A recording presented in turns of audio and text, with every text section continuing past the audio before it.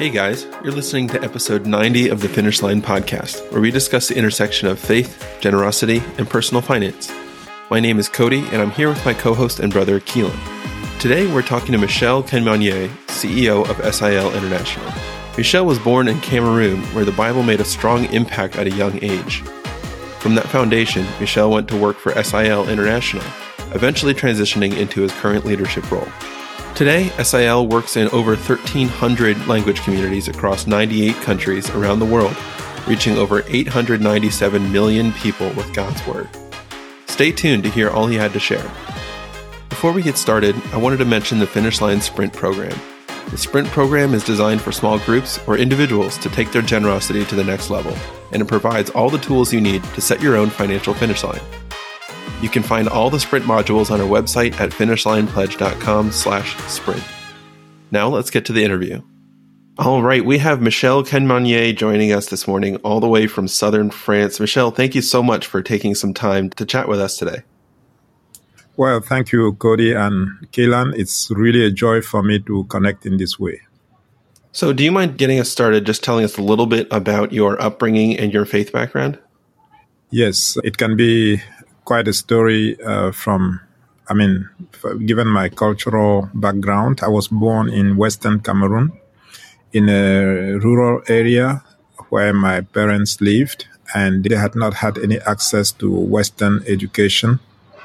And it turned out that they didn't have any access to the Christian faith. And as such, I didn't grow up as a church goer, and church was for me a distant reality. And what we knew in our village context was just like a Catholic church and a Protestant church. But I just knew, okay, while some people gathered there on the Sundays to do certain things, but that was not really something for me.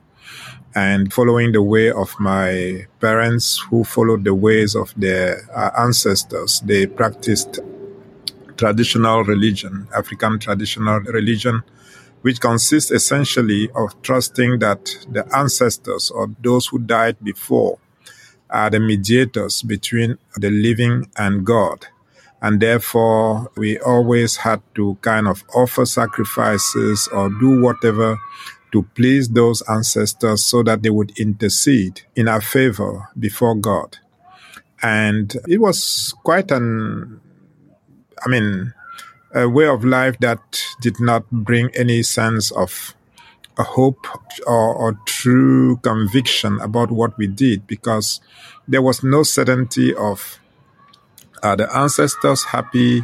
Are the ancestors unhappy? How do I know that I'm forgiven? How do I know that I'm protected? And all of that. So we had to practice the religion, but there was no assurance that we were safe. And so that was our reality. And I grew up in that environment. And when I finished my high school, like the 10th grade in the USA, when I finished my 10th grade, I moved to the nearby city for the remainder of my high school.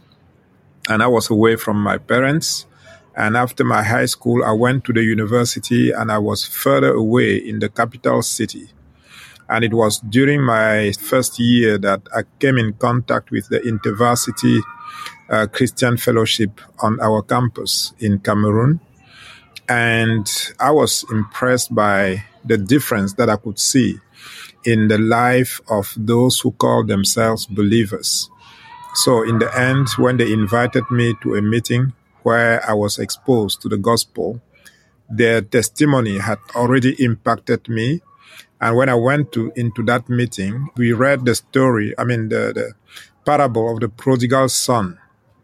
And as God would do it, that story, I got the clear conviction that I was just that prodigal son.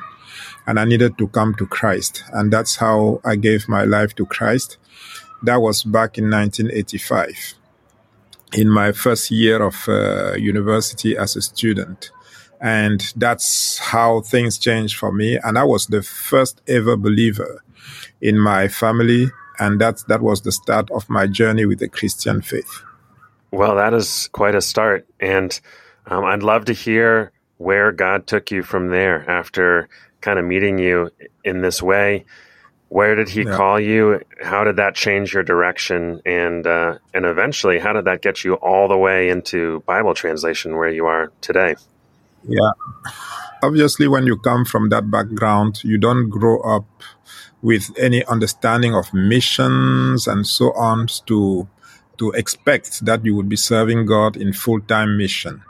So when I became a believer, I studied hard and I really desired to bring the gospel to my family.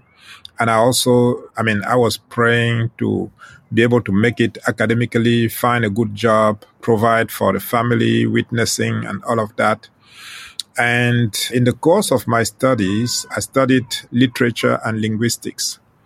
And studying linguistics, I came across one of the SIL missionaries who was in Cameroon and who had a PhD in linguistics, and he came to teach a course in our university.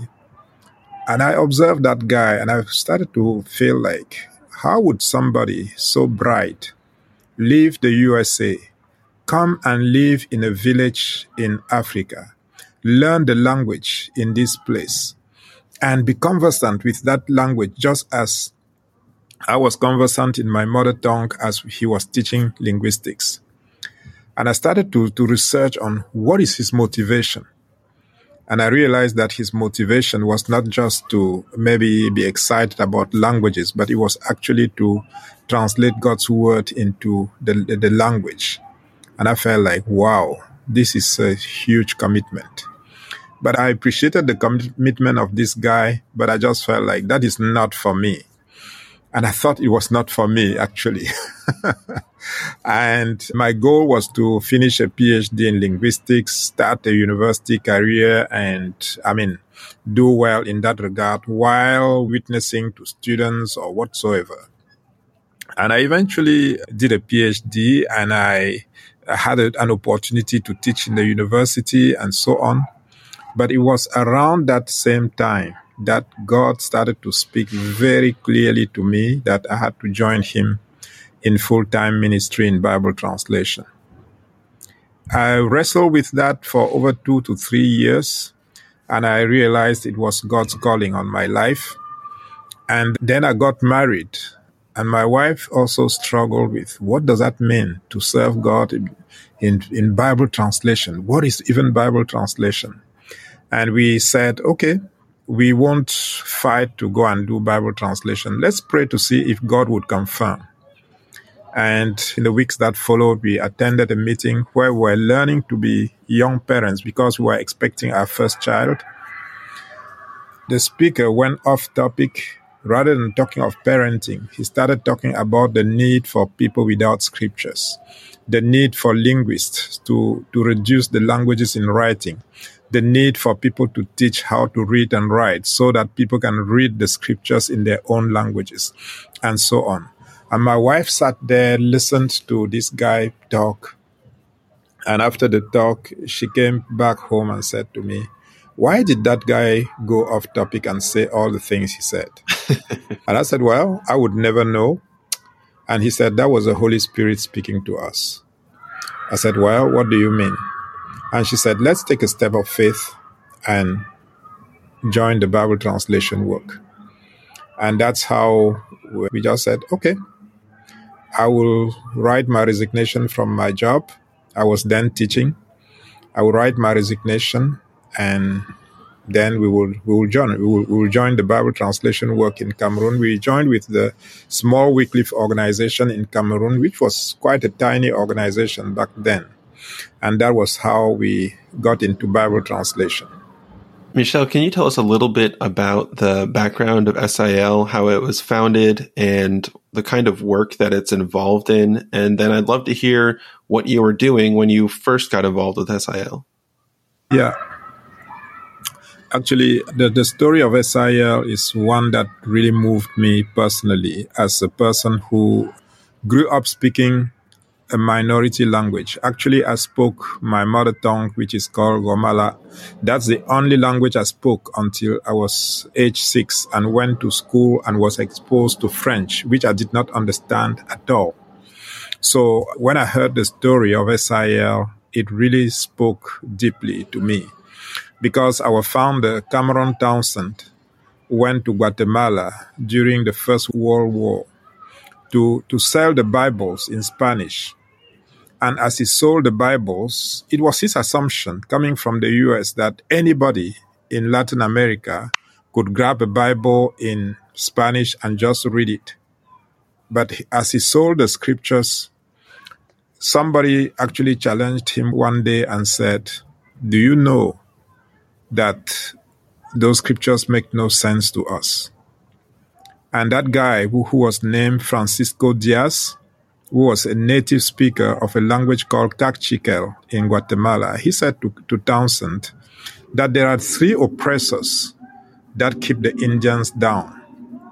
He said the first one is the witch doctors who teach superstition and tell the people all kinds of things that keep them into idolatry and spiritual bondage. And he said the second oppressor is the priest, that is the instituted religion of the Catholic Church. He said the priest would never come to the indigenous people. And even when they come, they use Spanish, a language that we don't understand. And he went on to say the third oppressor is the higher tier of the society, that is the Latinos, who simply take advantage of the fact that the indigenous people do not have the same education and understanding, and they simply keep them in some kind of slavery. And he went on to say to Townsend, "My people have little hope."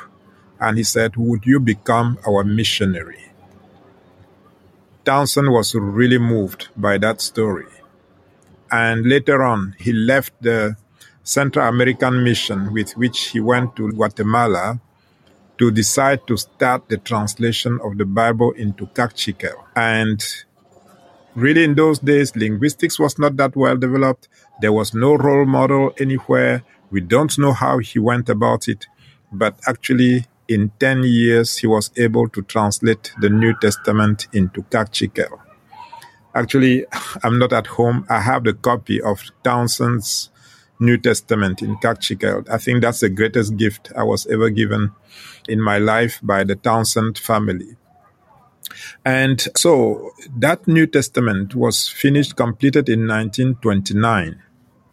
And Townsend went back to the US and started to say, what if I found other young people like me to go out to the other people groups that are still without scriptures like the Cachiquel and do the same things that I did? So he came to the US, started to mobilize, talk to people, and in 1934, he was able to find two young people who were willing to come and be taught by him during something that he called the Summer Institute of Linguistics. And that was actually in a garage that somebody gave Townsend in Arkansas. And he taught those guys during the summer. And after the summer, he said, okay, would you go out? Would you go to Mexico? And that was 1935. Would you go to Mexico to bring the gospel and to translate the gospel?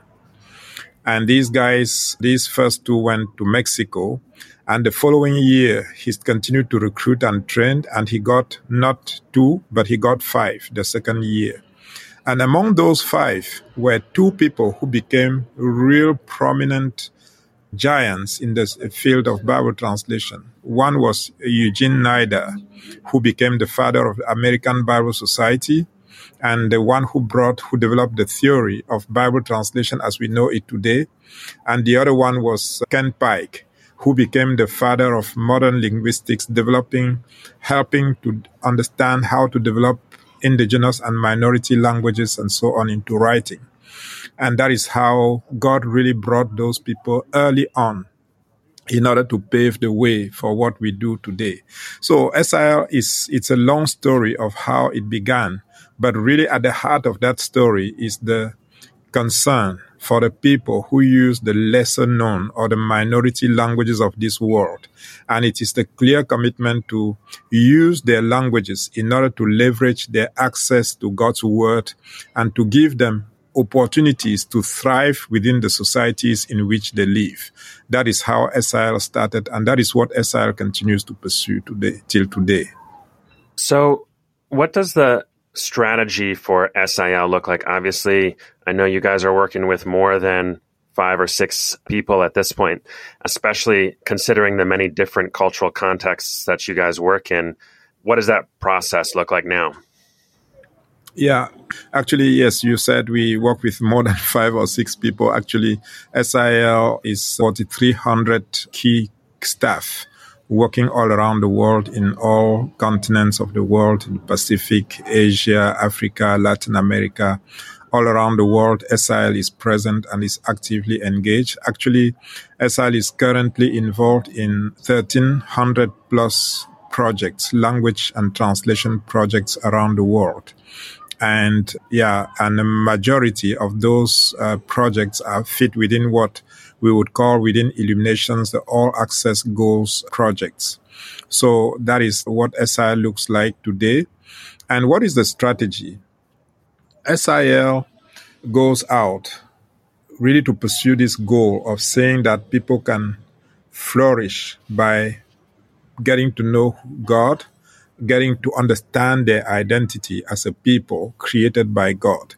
And that is why we go in with kind of a holistic approach whereby we help the people and we work the people to value their language, for their language to become the platform through which they can really feel like not a second-class citizens in this world, but they can clearly feel like, yes, we are valid and people with worth because God knows us and God values our language. So we develop the languages. When they are oral, we aim to reduce them into writing. And we have expertise to do that kind of thing. And we translate the scriptures into the languages because we believe that Christ being known by the people is the key factor that is needed to really change their perspective and give them a new perspective in life. And because most of these communities do not have the infrastructure in order to learn how to read and write their languages, literacy and education is also a key component of what SIL does, because literacy thereby equips people to be able to read and write the scriptures or whatever literature may be produced in their languages. So that is the strategy that we use today in order to go about our ministry. But actually, as I describe this strategy, it may look like being focused on SIL, but actually at the heart of this strategy is advocacy. We are always advocating for the need of the people who use or speak minority languages to have access to God's word. We are also building capacity, that is training and equipping the native speakers themselves to be able to do the work on their own. So that is what is at the heart of SIL strategy. Michel, I'm curious. You said that Cameron Townsend spent 10 years translating the New Testament into a new language.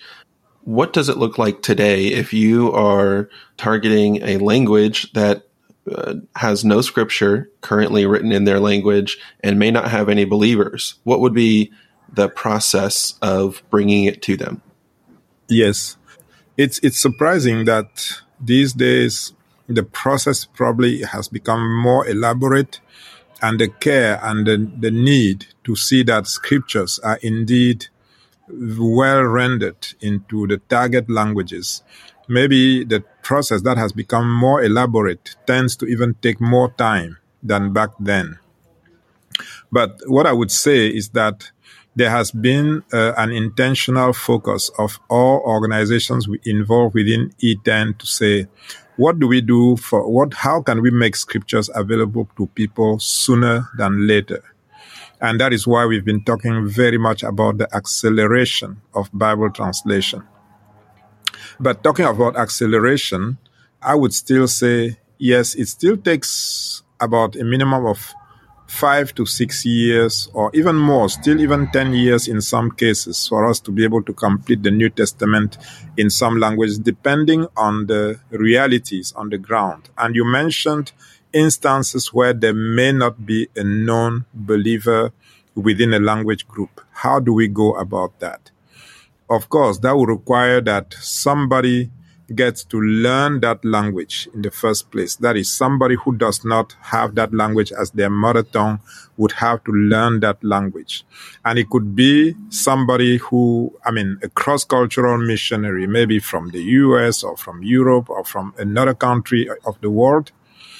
Or it could also be maybe another believer within the same geographic region who does not have that language as their mother tongue, but they would have to learn the language. So where there is no non-believer, it would take a longer time because it would require other people learning the language to be able to make sense of how to translate and so on and so forth.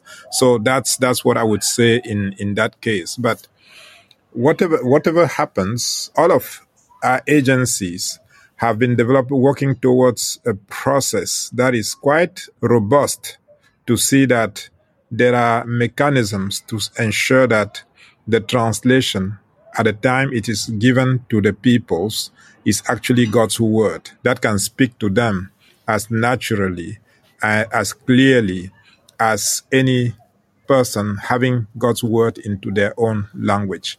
And that is the commitment of all of our agencies these days. So since the 1930s, I'm sure there has been a lot of refining, a lot of best practices, lessons learned, things like that. I think for somebody not intimately involved in the Bible translation movement, when you say translate scriptures, they probably just picture, okay, just sequentially start in, Matthew or Genesis and then take one verse at a time and just translate it. But I'm sure that it is more complicated than that, and that there is probably some strategy maybe to the order that you translate, maybe to the sequence of events in terms of who's reviewing that, who's actually doing the translating, verse by verse, and what that process looks like. So maybe you can give us some more kind of context for the technical aspect of a new translation. Yes. And we all know that the Bible, as we have it, was not written with the Western audience or the African audience or the Pacific audience in mind in the first place. And therefore, to translate the Bible, the first step is not even to just open the Bible and say we're going to translate. The first step is to be able to seek to understand what is the context of the scriptures and what is the context of the people for whom translation needs to happen. And when you look at those two contexts, of course, there will be some similarities because we are all in God's creation, but there will be some differences. And those things need to be clearly borne in mind by the people. For example, in a Western audience, just the reality of climate, you have the weather, you have the summer and all of that. But in other contexts, you don't have those realities. So how do you take that context, then take the linguistic context, scriptures as they exist in the original forms in Hebrew or in Greek for the New Testament. But then when you turn to a language in the Pacific or in Africa, what is the structure of Hebrew? How does Hebrew say things? How does Hebrew order words? How does Hebrew express things? What kind of images does Hebrew use? And then you need to have some idea of what is the word order in this target language? How does this language make meaning? And so on. This is where linguistics and language plays into Bible translation. You have to work out some of these things in the background. And these are among some of the best practices that have been developed over the years.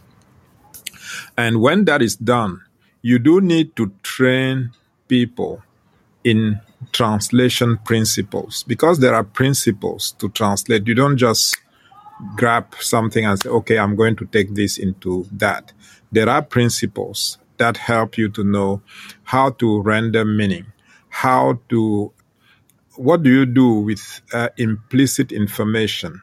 What do you do with unknown words or unknown realities? How do you render that? So there are core principles. For example, if Jesus is called the Lamb of God, and you get into a community where they don't know the lamb at all, but maybe if the only animal they know well best is the pork, would you just say, okay, because this is the animal they know, we'll say that Jesus is a pork of God? I think then now you have to also think about what does the Bible say about the pork and so on. And you may realize that the other images may not, if you translate that Jesus is the pork of God, that may not render what would enable this specific community to be part of the global faith that we all share together. So even though they may not know the Lamb of God, you may want to find a way to say Jesus is, you may describe it like close to an animal which is close to the lamb as we know it, and find a way to render it in such a way that it can still help the community to be able to communicate their faith with the rest of the Christian community. That's just about translation principles. And you do all of that through the phase of drafting the scriptures. And when it is drafted, you don't just say, okay, because we've said it this way, it's just God's word. No, you still take it out to review it. You take it to, if the church exists, is there's a community of believers already, you have to test it with the believers for them to read and say, does it make sense to us? And then the feedback from those believers can help to further refine the draft. But you don't just test it with the believers, because often believers may just have, a way of their own to understand because they are already saved. You also test it with non-believers. But you don't test it with non-believers to know the accuracy of the scriptures. But you test it to see how you are rendering God's word is natural to them. Whether they hear it and really feel like, oh yes, this is our language. It is compelling. It speaks exactly the way we would say things. And then you take all of that feedback and then bring it in order to further refine. Then you also bring in a translation consultant, as we call it. It is somebody with some translation experience, with some understanding of linguistics and some understanding of translation principles and biblical languages, who can then look at the translation and interact with the translators to just review how they went about it and make recommendations as to what could be further improved and so on. So as you hear about all of this, this is what often gets a translation process to take time, because when you want to give God's word in a way that truly speaks to people, it may require investing to really ensure that it is truly God's word. That is why in the Illuminations Alliance, we always talk of better quality, faster, and cheaper. Better quality first, because we want to ensure that what we give out as God's word is truly God's word. Yeah. Well, Michel, as I've learned about Bible translation, I can't help but imagine what it's like when you get to actually give a people group scripture in their language for the first time. And I can speak for Keelan and myself. We know the transformative power of scripture, but we've always had access to it since the moment we were born. Can you share a little bit about what it's like, the transformative effect that receiving scripture in your home language can actually have on a group? Yes. Over the years, we have seen it over and over. Generally, getting scriptures into one's language, beyond just the fact that it may be a book that has become available, or an audio device which is made available through maybe an oral form of the Bible. Really, beyond the fact that people receive God's word, it always comes with a clearer sense, or a clearer conviction, or a clearer understanding that God is truly with us. And we have seen that over and over, because when people hear God's word in the language that really speaks to their deepest emotions, they can truly feel like, yes, God is not a distant God. It is not a God for the English. It is not a God for the French, but he is also God for me. That is one thing that I have observed over the years. Another reality that I've observed with people receiving God's word in their own language is the fact that scriptures help the people to find a new sense of dignity when they receive the God's word in their own language. Because as long as you have a language you call your own, but each time you have to relate to God, you have to go to a foreign or to a different language, it always causes you to feel like, am I really worth? Do I have equal value with other people who use other languages in which we can worship God? So we have seen the translation of the Bible being the platform for leveraging the dignity of people, for them to really feel like, yes, we are valued people by God. And actually, one of the moving, if I would just give one, I could actually give two stories there. One of the stories that really touched me was in 2012 in Ghana, at the dedication of the Bible in one of the languages of Ghana. The chief of that community gave a speech, and he just moved into tears, and he said, we often as a people go to politicians and they don't recognize us. But now God knows us. We can now be counted children of God. And in the way this man spoke, it was obvious to him that being known by God and being counted as God's children was like a new organizing principle which gives them a new kind of sense of conviction and a new launching platform for them as a community to look at life differently, knowing that God is our God and we are children of God. And that is just one example. Another one I would say, which is close to home to me, is in my own language. When I told you that I was the first believer in my family, and I got to hear the gospel in French, but I grew up speaking my mother tongue. And when I heard the gospel and I believed, I realized very early that it was hard for me to share my faith intimately with my parents, with my siblings who did not use French.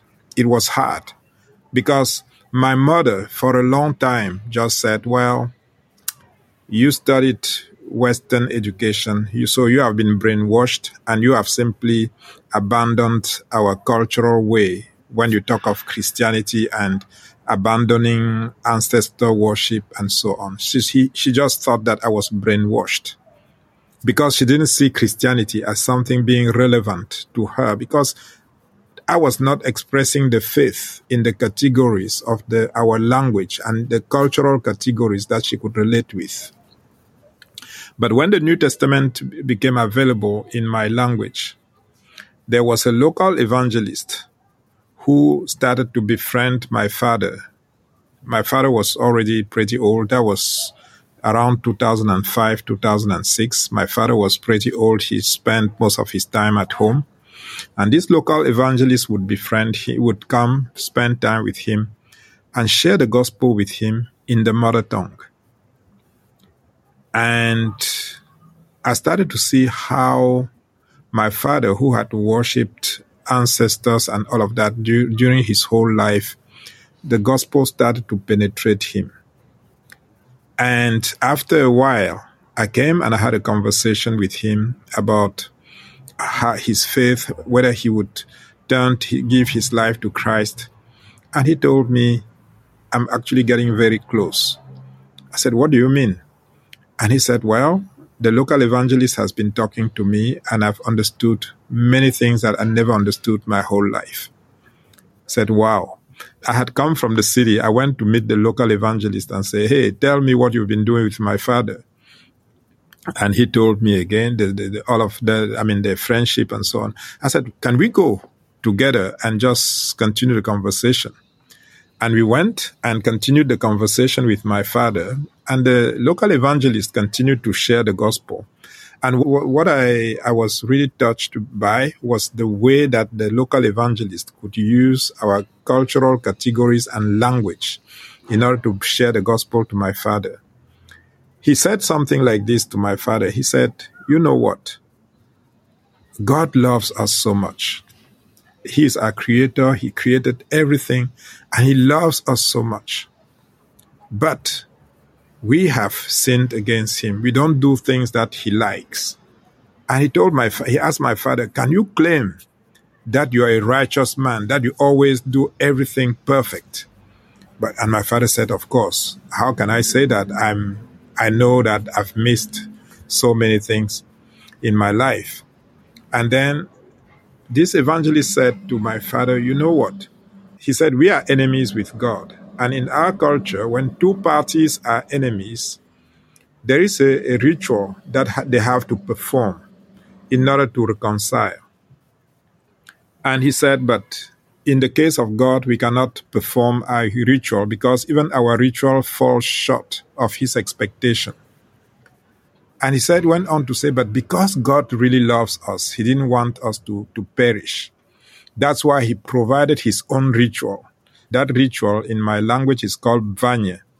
He said God provided his own vanye for our reconciliation with him. And that vanye, it's God's own son that he gave and who died on the cross. And if you accept that he died on the cross so that you can be reconciled with him and made new, in a new relationship with God, then reconciliation becomes possible. And he explained everything like that to my father, and he went on to say, "Would you accept God's vanye for you?" He didn't say, "Would you accept Jesus Christ as your Lord and Savior," as we would say.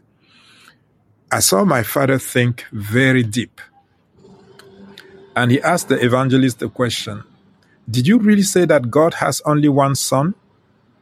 The evangelist said, "Yes." Then my father went on to say, "Well, that means if I reject God's offer, God doesn't have another son to give unto my salvation." The evangelist said, "You got it right." And then he said, "Well, how can I turn God's offer? How can I turn God's vanye for my salvation?" And that is how my father that day surrendered his life to Christ. And that was the start of, he was 82 or 83 years old at that time, and he was able to turn to Christ. And I tell you, to cut the long story short, in the months that followed, he went to church, and the next thing, that was 2006, he told me, "I want to be baptized." And he invited the whole family, all of his children, and he went to church, got baptized, and he said, I'm a new creature and all of that. So when I looked at that, and that was, by the way, I had become a believer almost 20 years before. But I tell you, the conversion of my father in that way really was the breakthrough of the Christian faith in my family. Today, more of my siblings have turned to Christ. I would not say it's true. Everybody would know I was the first one, but I don't think it was my testimony primarily that made the biggest difference. It was my father's conversion and the impact of the gospel in the mother tongue on him that made the bigger difference for my family. And so to me, I really believe that when scriptures are made available in the languages of the people, it is really the starting point for that people group to have their own journey with God, to have their own story with God as God interacts with them in their mother tongue with his word. Actually, what happened with my father, even the Bible Agency, actually the Bible Society of Cameroon, which was the main agency behind the translation into our language, they don't even know the story of my father, because God's word and the local evangelist all interacted in order to start that journey. And this is how the word of God in the languages, in the mother tongues, actually trigger processes that we would only really know the fullness of those stories when we are before the throne of God. Wow, what a powerful story and testament to the power of the scripture in general, but also the scripture in someone's mother tongue. And, hearing earlier you talk about the care and thoughtfulness that is put into accurately trying to translate concepts that may not make sense for this or that cultural paradigm, and trying to find a way to communicate something like the Lamb of God for a culture that has no sheep.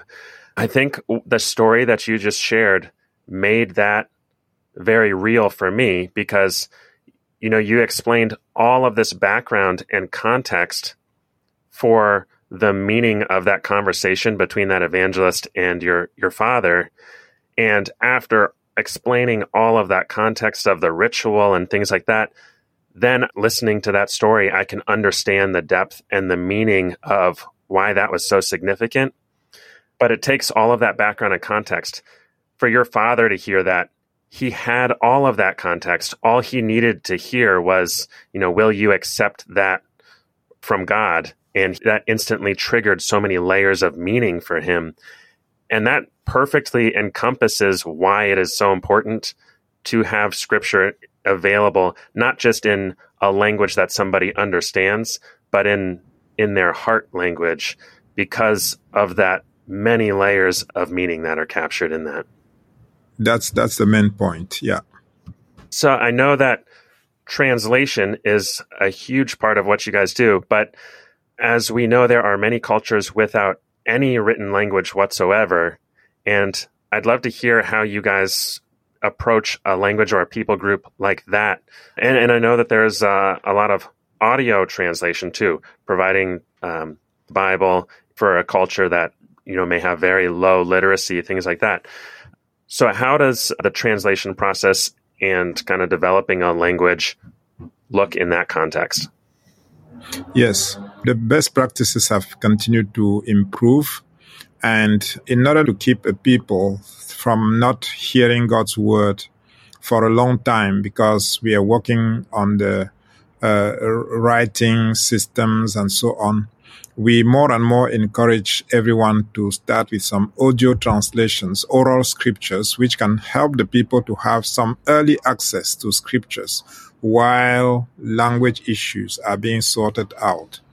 And when a language is not written at all, when a language is spoken, but nothing is written into that language, it is the job of linguists to be able to, use processes, scientific processes that are known in order to discover the writing system, that is the alphabet and the grammatical rules that can be used to write that language. And that is what we generally do in most of the languages that do not have a writing system. I myself, for example, I worked on the writing system of a language in Cameroon that is called Bakoko. And this is a language which had not had any scriptures and any writing system for forever. And when I came across that group, I was younger then, and I just felt like there was something really unusual among that group. I could see that the language groups nearby, which had been developed into writing and had the scriptures, the quality of life and just the church and the way people lived, the difference was very visible. It was like having a spot of light here and then a cloud of darkness just next door. And I could see the difference that it makes. And that's when I committed to work on that language myself as a linguist, to gather the facts of the language, the words, the sentences, and so on, in order to create the writing system for that language. And by God's grace, that language now has already, the New Testament has been completed. And just yesterday I was asking, when is that coming back from the print shop in Korea? because I really would like to be part of the dedication of this New Testament sometime in 2024. It's pretty amazing the amount of layers that need to be considered in the work that you do and how God is just at the center of it. I imagine prayer is such a huge component of this work, and it's incredibly significant, important work. It needs to be accurate. It needs to be contextual. And it's amazing that SIL is able to just create a process for that and do it over and over, but not mechanically, but because God's called this group of people that's grown to 4,300 people all over the world, all working together towards a mission. It's just a beautiful example of the body of Christ globally working and focusing in one area. Michel, you mentioned the Illuminations Alliance. Can you share a little bit more about what that is? Yes, the Illuminations Alliance is actually what I would call really the mover and shaker of Bible translation over the past 10 years or so. I would say for a long time, all of the agencies involved in Bible translation, SIL, Bible Societies, Wycliffe, Lutheran Bible Translators, all of the agencies involved, we did stuff, we did ministry, we had some ways of collaborating, we did certain things together. But we didn't reach the level of collaboration that God expected from us in order to be able to make the highest impact. And the rise of Illuminations, especially with some people like you who are not professionals of Bible translation, but people who are kingdom-minded and desiring to bring their own skill and whatever God has given them to come alongside Bible translators. Those kingdom investors coming alongside Bible agencies to say, hey, how can we maximize collaboration? How can we reduce and remove the bottlenecks? How can we ensure that Scripture reaches people sooner than later? I think Illuminations, as a grouping of those translation practitioners and kingdom-minded people who want to see God's kingdom grow, I think the gathering of Illuminations has been what I would count as the biggest game changer in Bible translation over the past 10 years or so. Another topic has started to come up a lot more in the Bible translation world, which is the huge explosion of artificial intelligence, AI, and I know that that's still very much kind of a active topic of discussion, figuring out how that plays in. But I'd love to hear your thoughts on where you see the role of AI in Bible translation going forward and what kind of considerations need to be taken into account. Just recognizing how delicate and thoughtful of a process it is after, everything that we've talked about already. Yeah, I think we are having this conversation now using technology.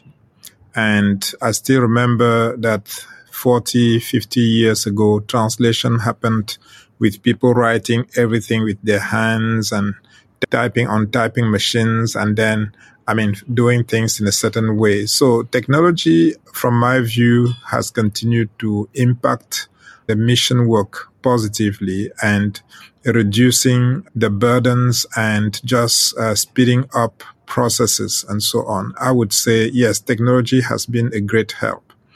And today, AI is bringing, a new kind of revolution, which has even caught some people, I would not say by surprise, but has caused some people to be worried to say, what does AI really mean? Does the rise of artificial intelligence mean that all of us as human beings involved in God's mission, we are hands off and then machines take over? I think this is the extreme that I believe we don't have to ever consider when we think of AI and Bible translation. And that extreme, we should never consider it, because we always need to be reminded that Jesus entrusted his great commission to people, to human beings. and human beings who are endowed with the ability to think and the ability to create things and so on. And because the commission is entrusted to human beings, we always have to see that the translation process and the mission process in general remains one in which human beings, remain responsible for caring for what is going on. So that said, I would say there is much happening in the space of AI. And even for us in SIL, we have been exploring so many things that continue to amaze us about what AI can do. We have experimented teaching the machine, taking the data in a place where we have translated the New Testament completely, and using the language data and the Bible data to teach the machine. We have realized that if we start an Old Testament using artificial intelligence, the machine is able to generate a draft, which is not by any means accurate, but which can become a big help to the translators as they work on the Old Testament. And I would say, should we just despise that and say no, because it is the machine generating it, we just have to discard it? I say no. I think we have to be good stewards of what God gives us and still be able to consider that gift of artificial intelligence. But then, one of the things we are seriously considering is, if AI can generate a good draft of the scriptures, how do we still care about the fact that Bible translation is not essentially about a product that is given to people, but it is actually a process that engages the people with God's word? If we delegate that process to AI entirely, how do we still allow God to achieve what he does when through the Bible translation process he's able to engage people with his word for a number of years, thereby transforming them and equipping them for the ministry? So when AI steps in, one of the considerations for me is to say, yes, even as AI steps in, let's not consider Bible translation as just being about creating a product.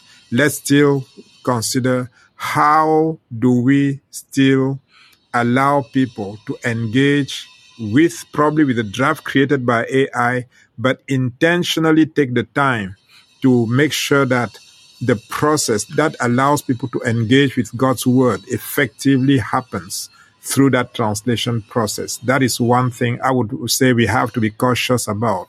The second thing I would say is, we have to shun the fact that we just want to do it quick and just deliver something out there.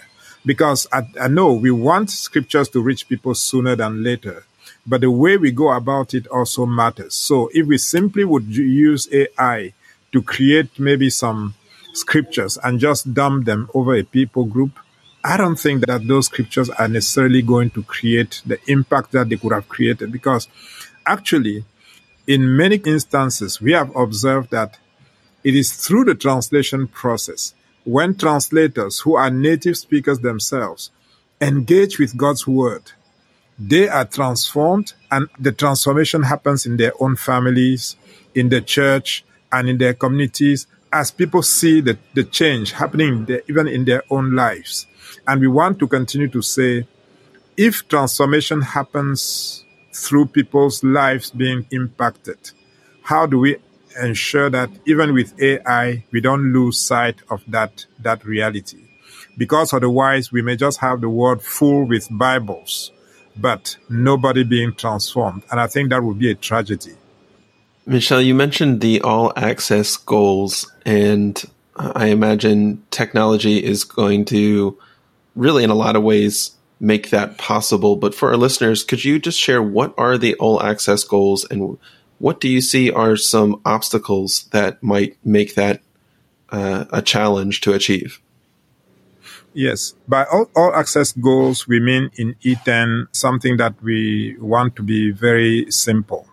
We want to see that any people group that has less than 5,000 speakers that in those languages, we would ensure that there are at least 25 chapters of the scriptures that are made available.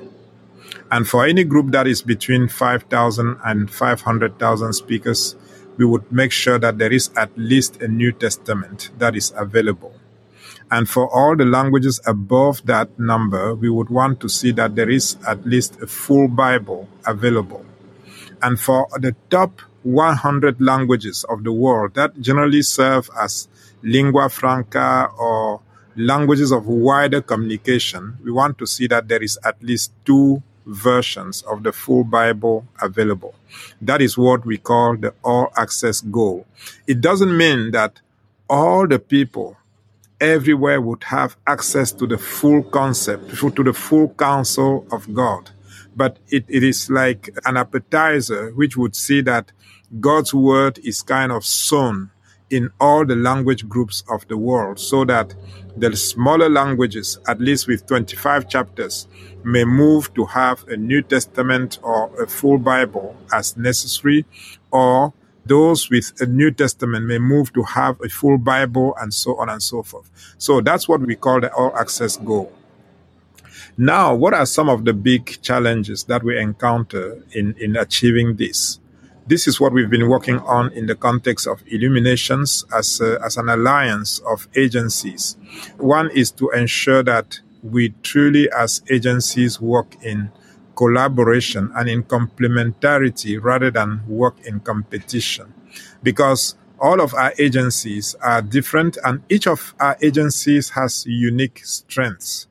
And when we leverage our strengths to work together and to complement one another, we can be more effective. So collaboration is one of the things that we all need. And I believe that this collaboration has advanced far more than ever in the Bible translation movement, thanks to the Illuminations movement.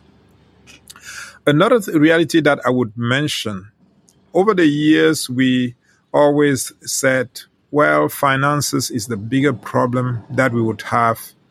But as God has really triggered a new and extraordinary wave of generosity towards Bible translation, we have gradually been feeling like it may not actually be money that would be the huge obstacle, the biggest obstacle, or the biggest roadblock to the all-access goal.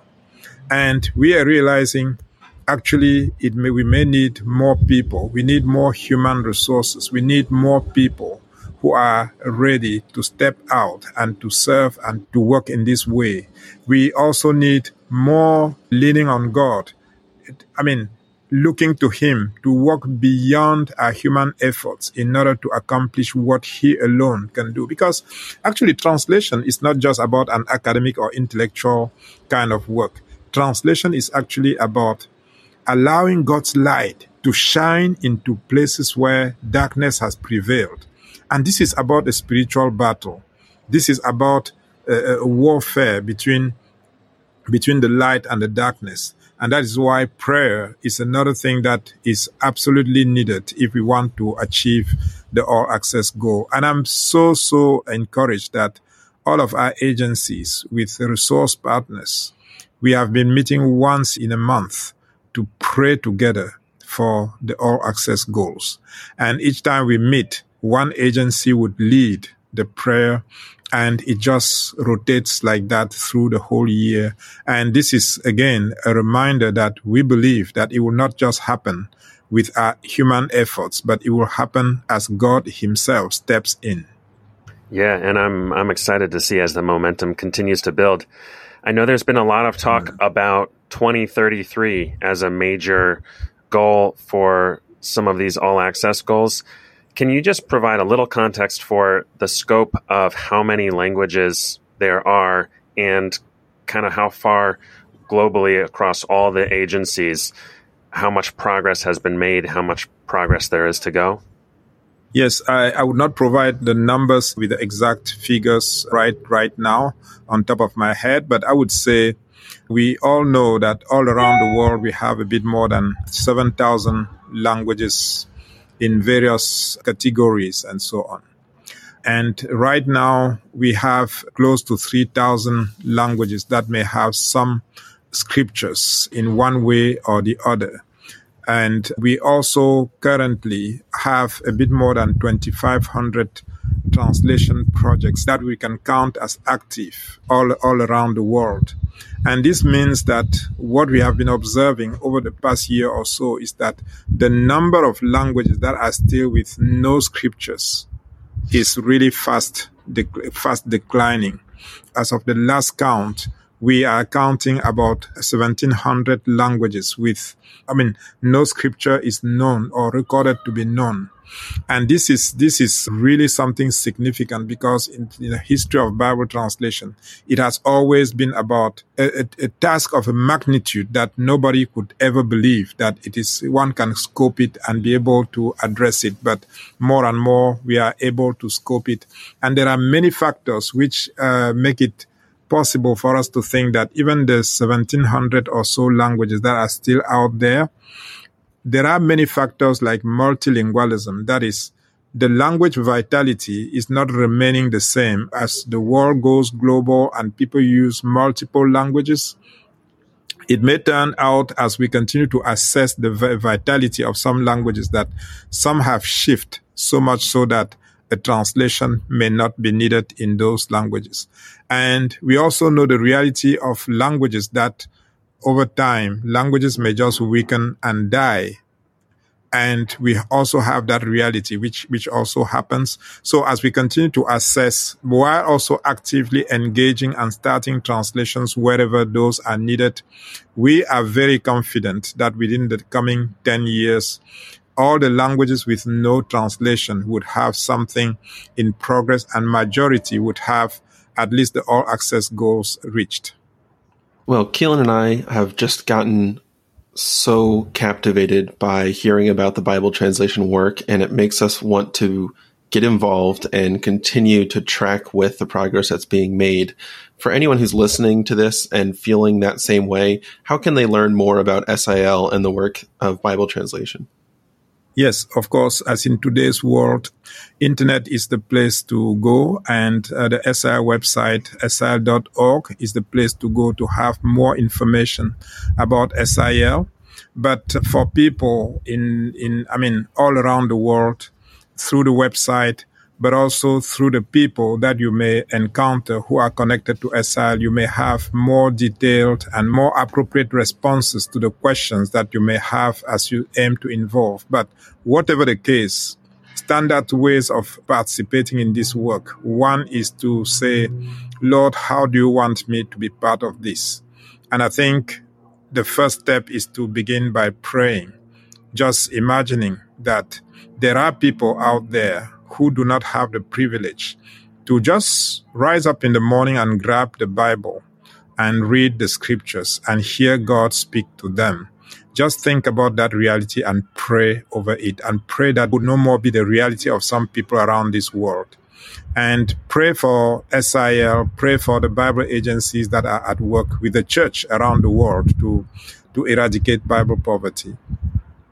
I would say the other thing to do would be to also ask, Lord, how would you want me personally to be involved in that? God may want you to be involved by just becoming yourself. Devoting your life or your skills, like as He did for me, to be involved in this ministry of Bible translation. God may not be calling you in that to give skills and so on, but He may be calling you to give financially in order to enable those who have devoted themselves and into this to be able to be effective. That's another way you can be part of this. And if you go to the SIL website, there are ways for you to be able to support what SIL is doing. And just maintaining also the contacts in order to receive regular information on what is happening in the field of Bible translation is one of the ways that you can be part of this ministry fully. Well, Michel, as we get towards the end of the episode here, I wanted to leave some time for our Manager's Minute. Every episode, we like to leave our listeners with one practical action they can take to step into their role as stewards and manage God's wealth wisely. Do you have any suggestions for our listeners today? Yes, I want to challenge everyone listening to this podcast today that there is something that each of you can do in order to contribute to the ministry that God has given SIL around the world. You can pray, you can give financially, you can also do something similar to what Killian and Cody are doing here, as they just avail themselves to be able to do this podcast, to spread, to amplify the message of SIL and other Bible agencies. God has something for you to do in this ministry. And as you go to the SIL website, you may look at the page where there are opportunities for you to support some specific work that is happening around the world. There are ways in which each of you can be part of this ministry. So thank you very much. Yeah, thank you so much for taking some time to be with us, Michel. I've really, really enjoyed learning more about you, learning more about the work that you're doing through SIL. Our prayers are with you. We're excited to call you a friend and to walk alongside you in this journey towards Bible translation. It's, I think, one of the most exciting times to be alive as a Christian, and we're just really excited to co-labor in that with you. So thank you for being here with us. Yeah, thank you very much, Cody. Thank you, Killian. As I told you, meeting you at Illuminations event last year was one of the highlights to say, hey, God has ways to call his own people to participate in something. And I want to say that I believe that what you're doing by amplifying the voice of people like us is just as important as the work of translating the verses in the Pacific or in Africa or wherever. And I just want to say thank you very much. Hey, thanks so much for listening to the show, guys. Before we finish up, I have a quick question for you. Have you ever stopped to answer the question, how much is enough? Financial Finish Line is designed to help you do just that. Our 90-day Finish Line pledge breaks down the process into 3 easy steps. Step 1, define how much is enough for your family to spend in a single month and use that as your monthly spending budget for 90 days. Step 2, as God provides money to manage, set aside any margin outside of your finish line into a separate bank account. Step 3, after 90 days, explore the countless ways you can use that margin you set aside to create joy, purpose, and impact in God's kingdom. Want to learn more? Check out our website at finishlinepledge.com. And finally, we would love to hear from you. You can reach us on LinkedIn, Facebook, and Instagram at Finishline Pledge, through our website at finishlinepledge.com, or by email at hello@finishlinepledge.com. That's it for today. We'll see you next time.